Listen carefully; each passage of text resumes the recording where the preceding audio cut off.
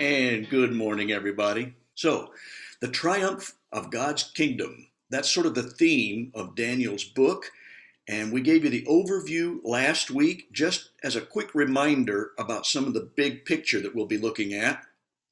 A really quick reminder.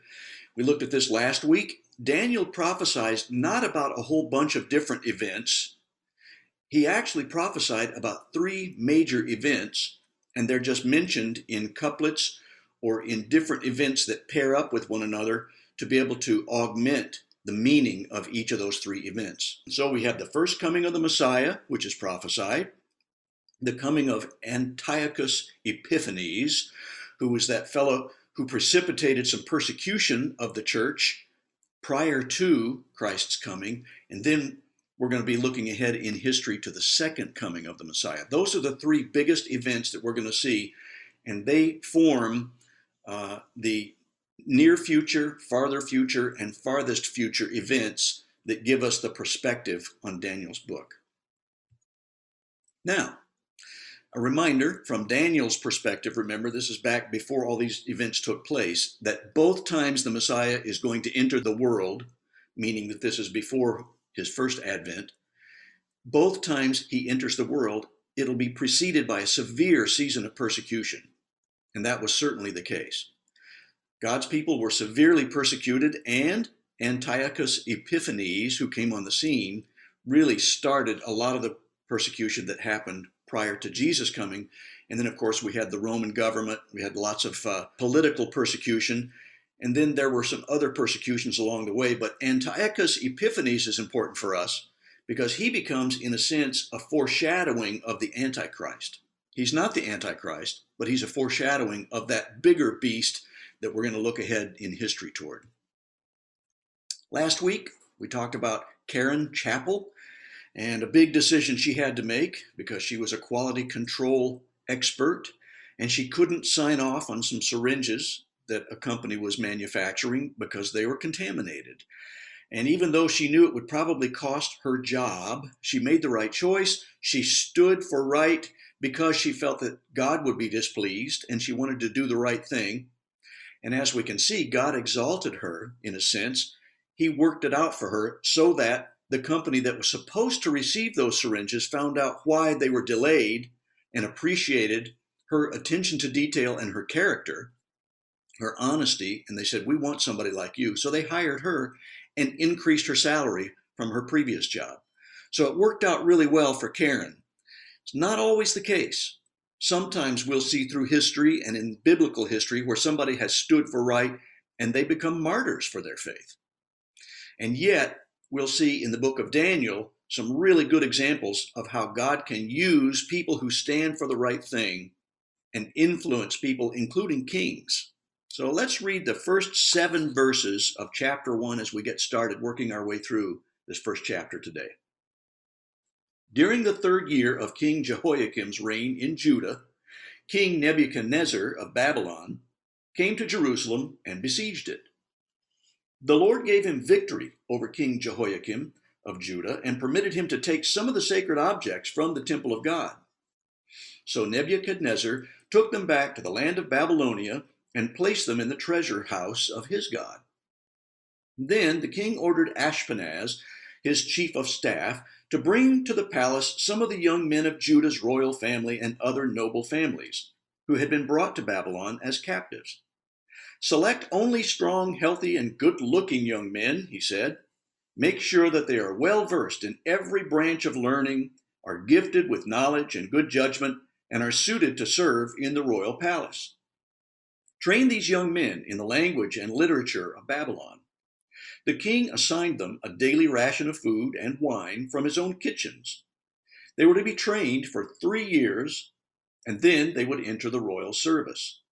Daniel, Hananiah, Mishael, and Azariah were 4 of the young men chosen, all from the tribe of Judah. The chief of staff renamed them with these Babylonian names. Daniel became Belteshazzar. Hananiah was called Shadrach, Mishael, Meshach, Azariah, Abednego. Now, last week I mentioned, almost in passing, But I did mention it because it had come from a commentary that I had read that Daniel and probably these other three were directly from the line of King David because of this line that said they were from the royal family and nobility. An astute observer and a scholar of the Bible and one of our own members pointed out, was he really though?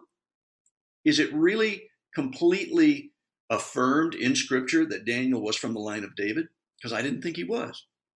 So I really went digging this last week to try to find out, okay, is this one commentator making a leap, or is he taking some rabbinic traditions and holding them steadfast? And I think he was taking the rabbinic traditions to heart.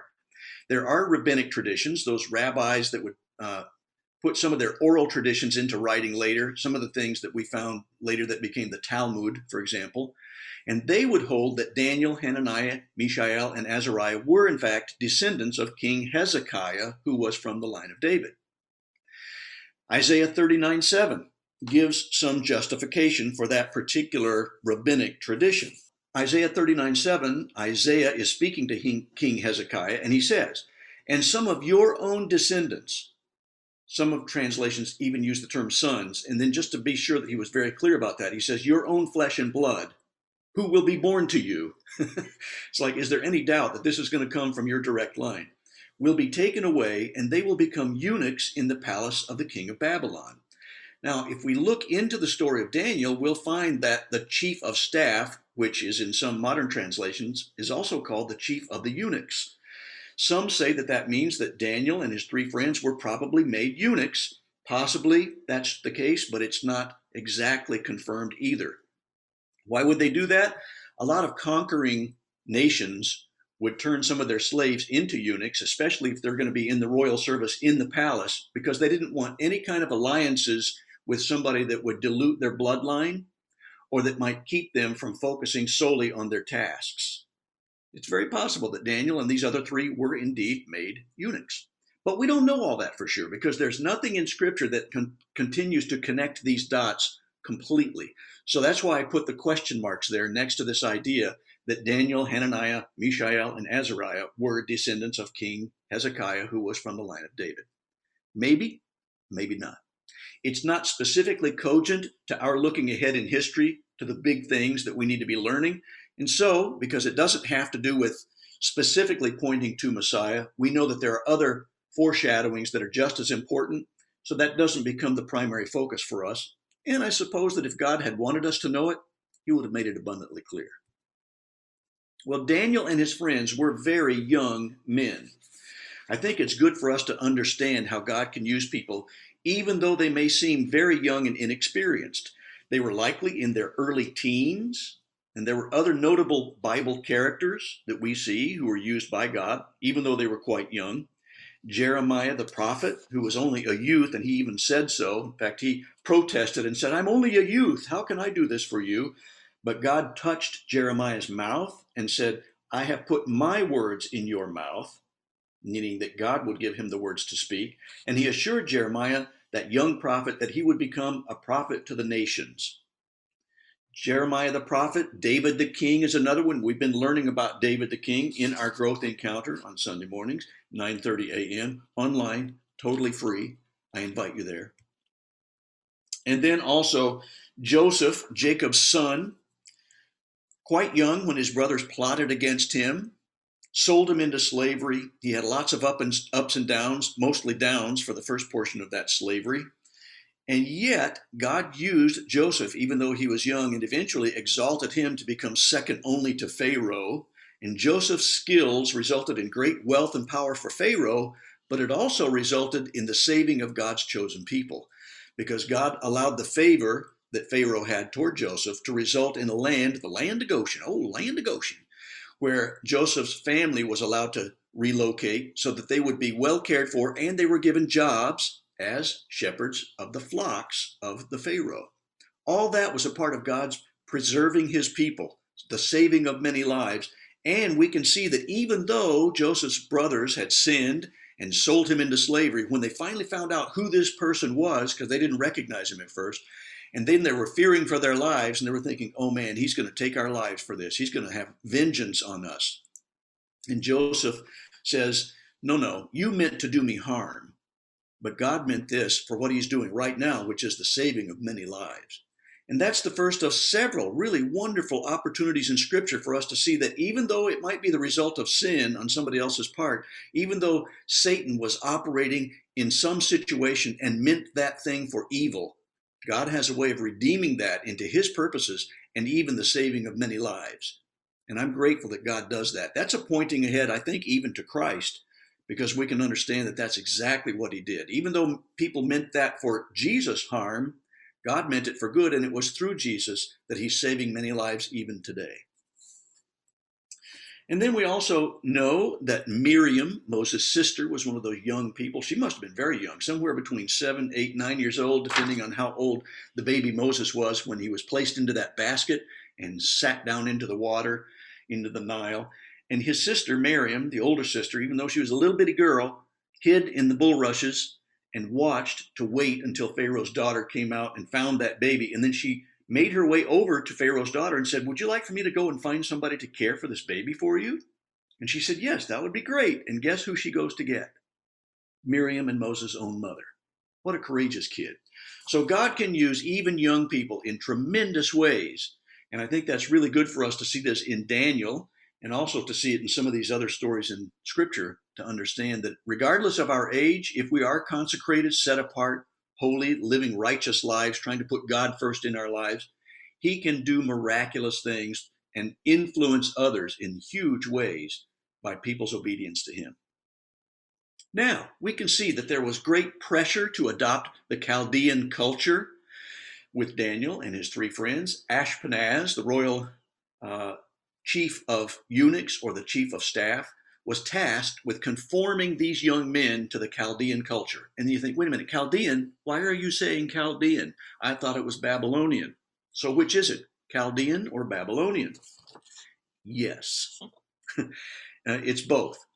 Because as we can see, there were several Chaldean kings, including the first one who came about 20 years prior to Daniel's arrival there in Babylonia. His name was Nabopolassar, and he reigned from Chaldean, which was a people group in southern, what would now be southern Iraq. It was in southern Babylonia back then, in the Levant. And so over a period of about 20 years, this king started to put his imprint of Chaldean culture onto Babylonia.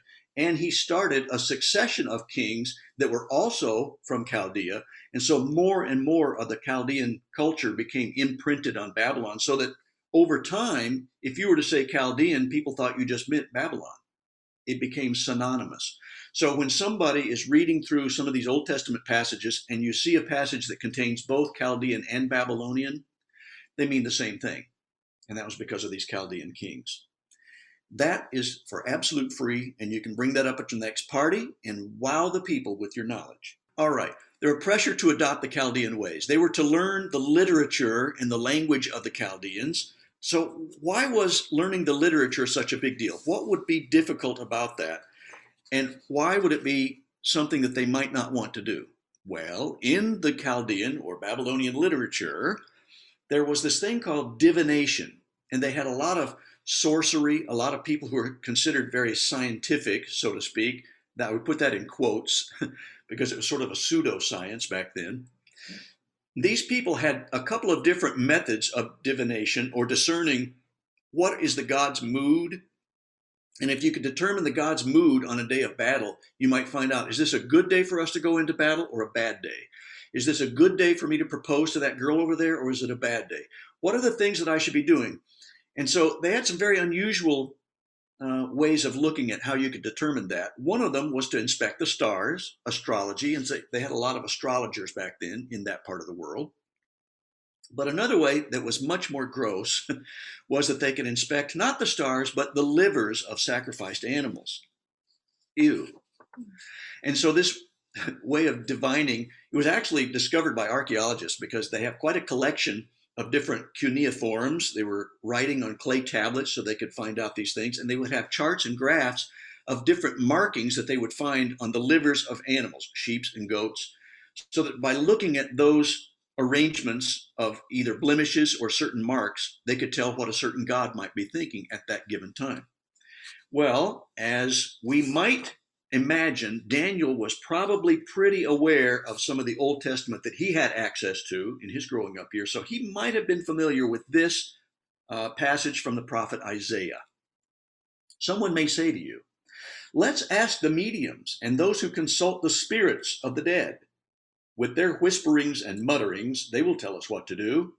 But shouldn't people ask God for guidance? Should the living seek guidance from the dead? This is a rhetorical question which implies no. Look to God's instructions and teachings. People who contradict his word are completely in the dark.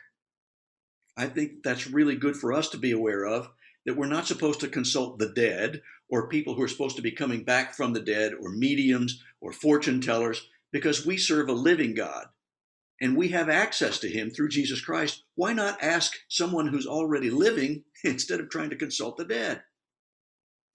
Well, my wife Joy took a college class in psychology several years ago as an adult, and she went to the college, and the professor was going to do something unusual for one of the classes that day. She goes, "You guys are in for a real treat, because next week we're going to be looking at the psychology behind mediums or fortune tellers. And so I've invited somebody to class, and it's going to be a little extra charge that each of you can ante up because we're going to be paying this person." And Joy said, "No, I paid good money to take this class, and I know this is wrong. I'm not going to come to class that day.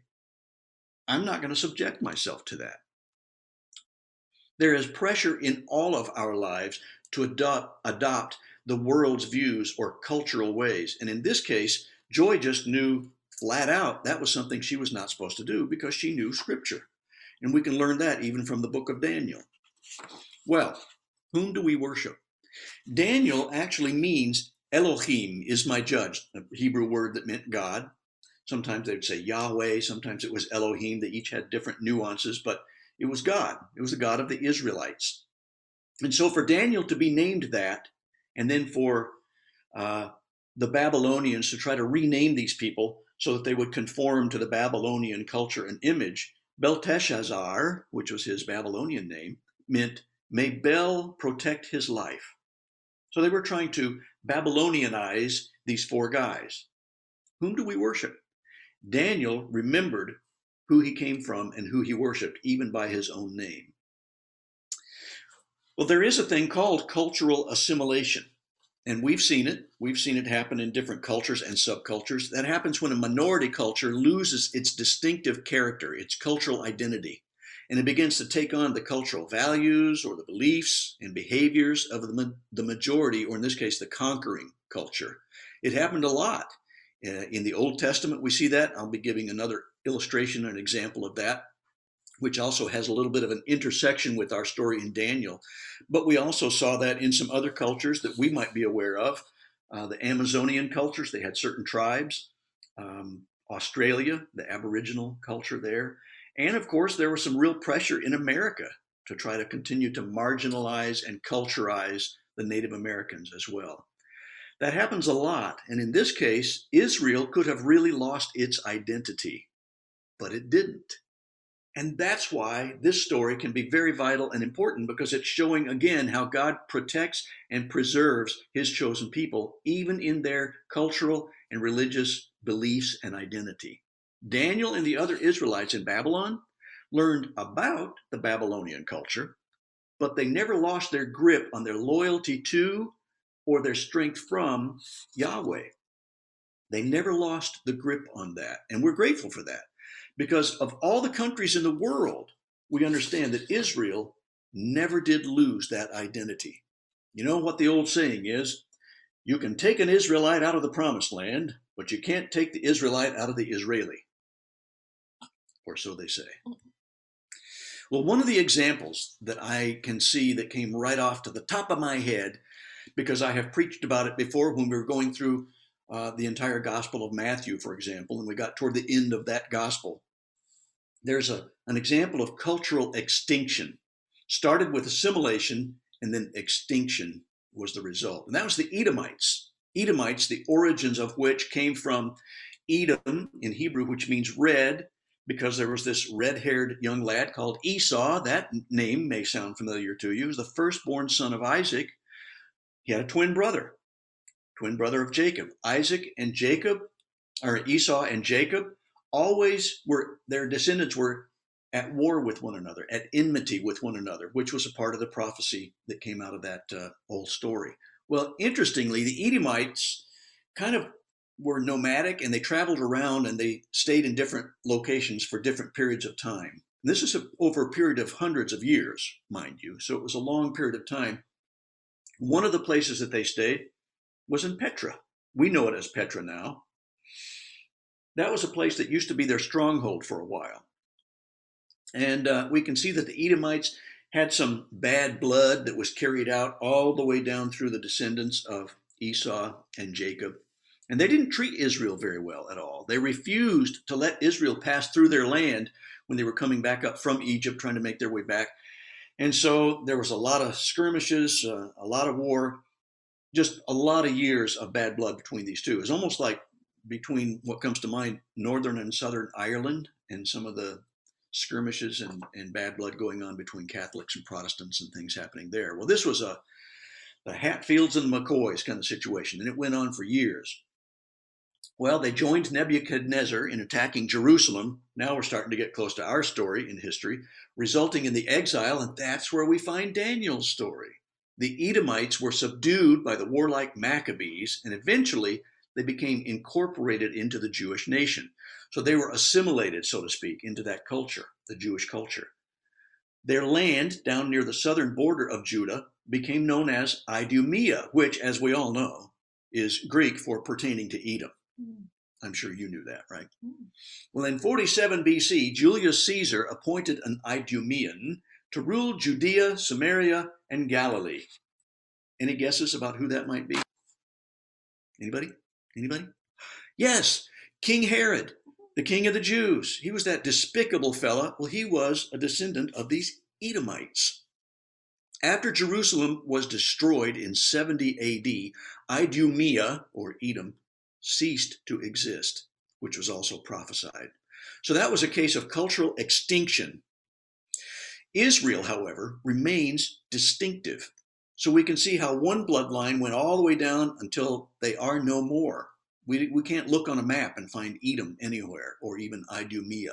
But Israel is still Israel, because God was continuing to preserve them and protect them and save many lives in the process. They've never lost their distinctiveness.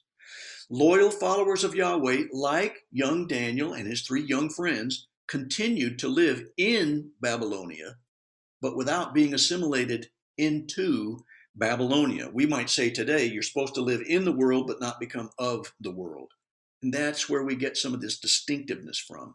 So thanks, Daniel and your friends, for giving us a good example. Be like Daniel. Preparation for putting God first. This didn't happen in a vacuum. Daniel didn't just wake up one day and say, I'm going to push back against some of these spiritual practices. He had to be prepared for that. Well, how was he prepared? Well, there were some good influences on his life. There were the influences from his own parents. We don't know much about them except that they named their son Elohim is my judge. That's enough to let us know that his parents put God first and wanted him to be reminded that there is going to be a just judge, and you're the one, God, that I have to answer to more than anybody else, including King Nebuchadnezzar or Ashpenaz. No matter who comes along, even though they're in authority over me, ultimately I have to answer to God, Elohim. Then there was the influence of the community of faith as well. There was the important event that happened very close to Daniel's birth, and a couple of commentators think, and I think there's some good reason for that, based on the years of the reigns of different kings in this area, and then also when the big event that I almost gave it away, I almost gave you a spoiler alert there, when this big event took place, they think that they lined it up so that the very same year that Daniel was born, something important happened in the temple back in Jerusalem. Anybody want to guess what that was? Just about the time Daniel was born, which we think was about 622 BC, based on different biblical dates, Josiah, who was then only 18 years old himself, because he'd become the king of Israel when he was only 8 years old. Talk about God using young people. Wow. Josiah opened the doors of the temple at age 18, the one that had been shut and sealed by his grandfather, Manasseh, And Josiah, the young king, unsealed the temple doors. And what did he find in there? Do you remember that? You can shout out the answer because you're in your own homes. Yes, that's right. He found the word that had been lost, or so they thought, these scrolls that contained the word of God. And that's when the priests began to teach the people God's word. That happened at the same time, or right around the time when Daniel was born. That was great because they experienced a great awakening, so to speak. This was like a revival in Israel, and that is what Daniel started to grow up in, which is why he knew by the time he was taken into exile in his teens that he was supposed to put God first, and he knew a lot of that word that had been implanted into his heart and mind. I think that's pretty phenomenal, don't you? Well, then we can also see that besides his parents and besides the community of faith, which he grew up in, we can also see the influence of the Lord found in Daniel chapter 1, verses 8 through 17. Let me read those to you as well. Let's look at this next chunk of scripture. But Daniel was determined not to defile himself by eating the food and wine given to them by the king. He asked the chief of staff for permission not to eat these unacceptable foods. Now, God has given the chief of staff both respect and affection for Daniel. But he responded, I'm afraid of my lord and king, who has ordered that you eat this food and wine. If you become pale and thin compared to the other youths your age, I'm afraid the king will be beheaded. And Daniel spoke with the attendant, or the guard, who had been put in charge by the chief of staff. So this is somebody that Ashpenaz had put in charge of them at that time, to look after Daniel, Hananiah, Mishael, and Azariah. Please test us for 10 days on a diet of veggies and water, Daniel said. At the end of the 10 days, see how we look compared to the other young men who are eating the king's food. Then make your decision in light of what you see. The attendant agreed to Daniel's suggestion and tested them for 10 days.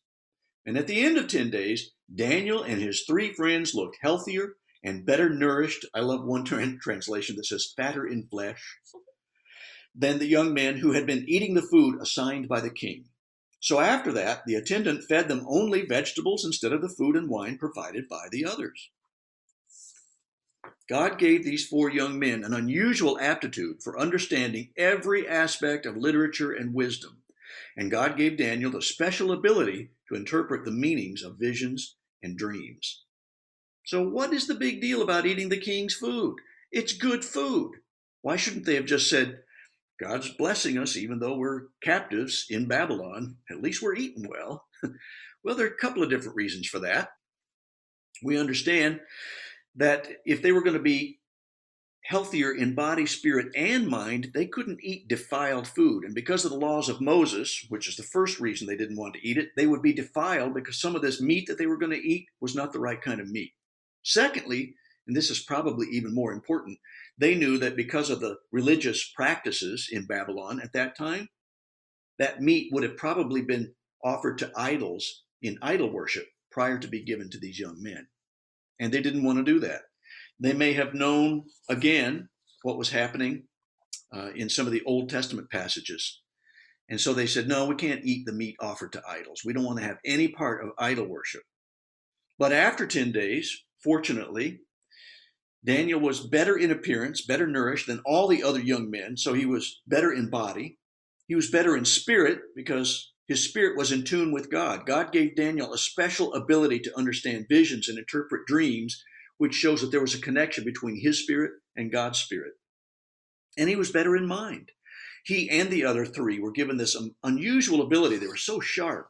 And God gave them that sharpness, an unusual aptitude for understanding every aspect of literature and wisdom. So Daniel won the challenge. Well, Daniel didn't. God won the challenge. But Daniel was trusting in God. And by being able to challenge, but nicely, and saying, okay, well, let's just give this a test. That seems fair.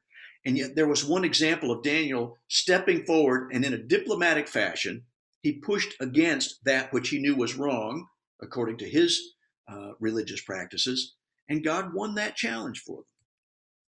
Well, Daniel, as we can see through this passages, not only influenced those people in his local circle, but he was influencing kings.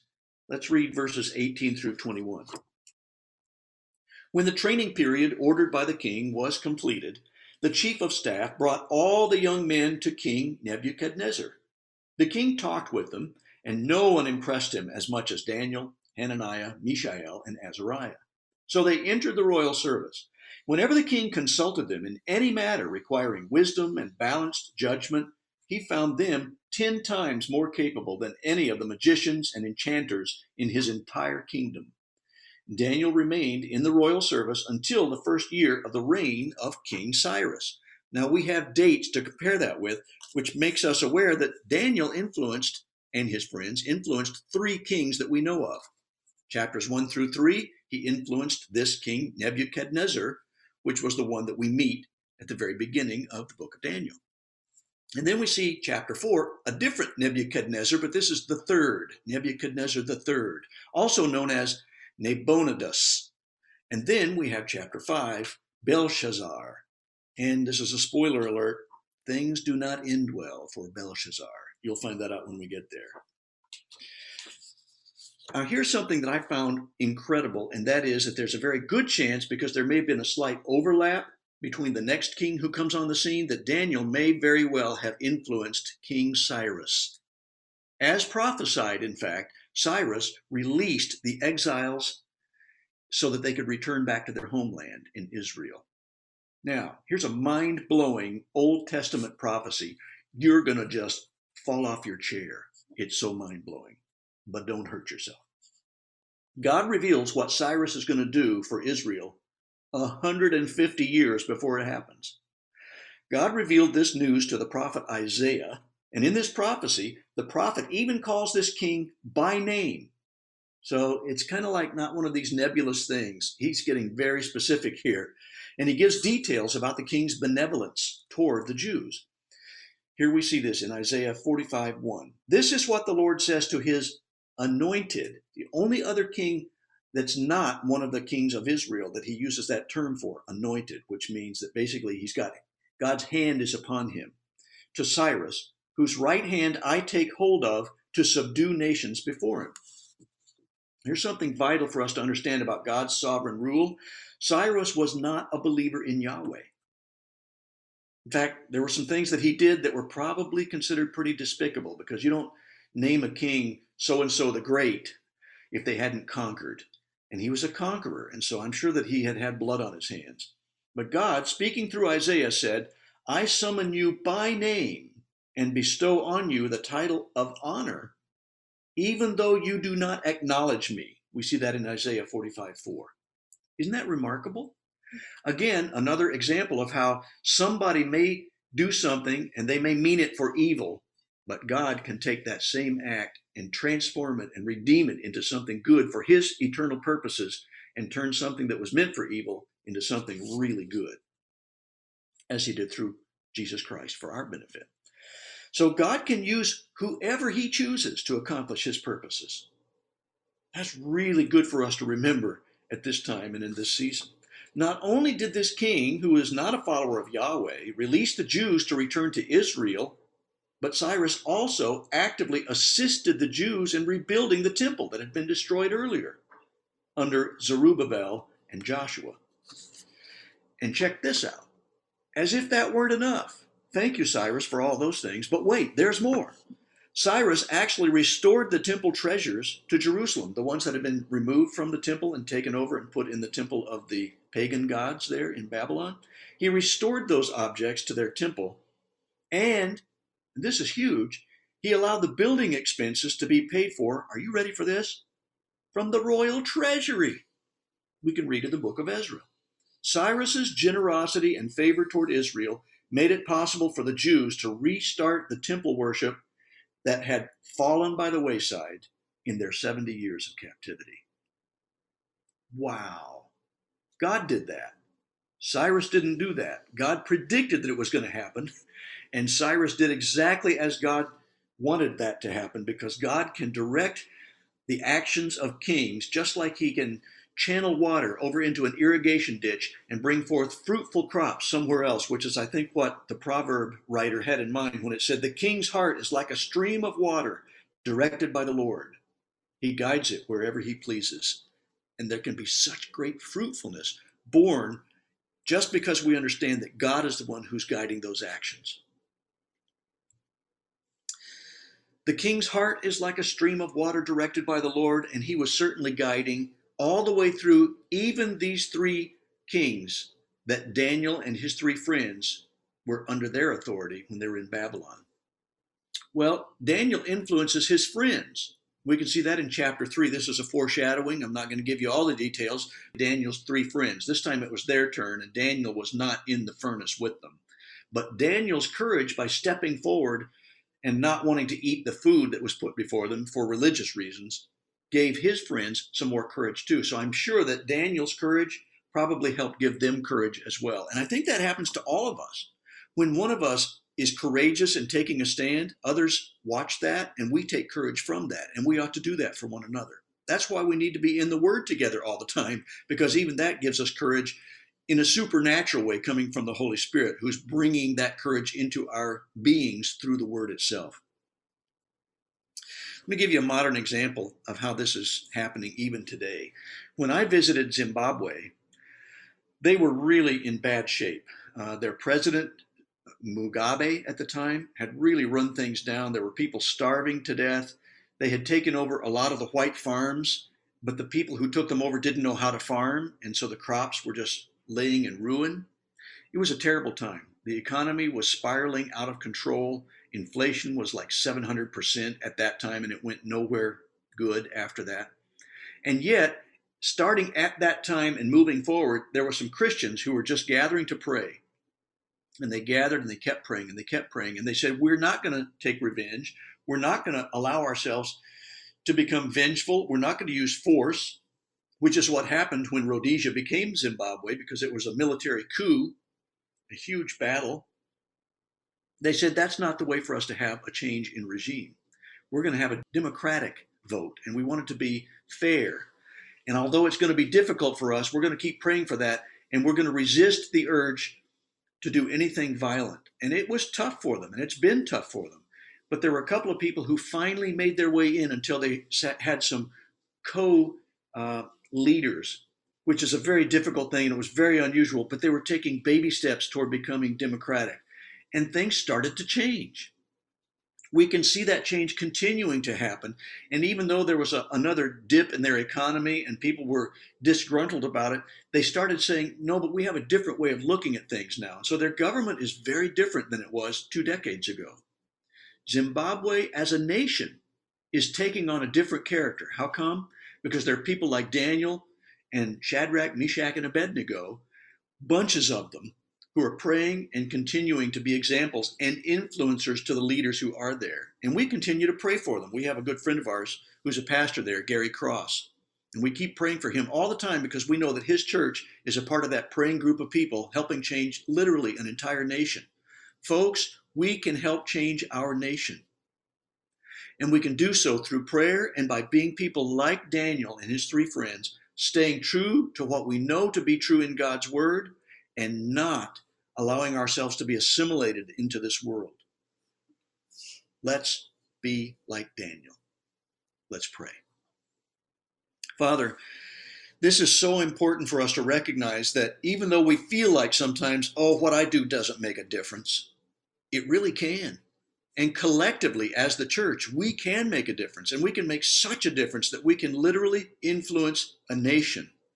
We need that right now in our nation. And I pray that believers everywhere will continue to pray every day, not just for our nation, but for nations around the world, so that your word will become preeminent, that Jesus Christ and his death, burial, and resurrection and ascension will become central, that that gospel will spread, starting locally and moving all around the globe, and have that salt and light influence.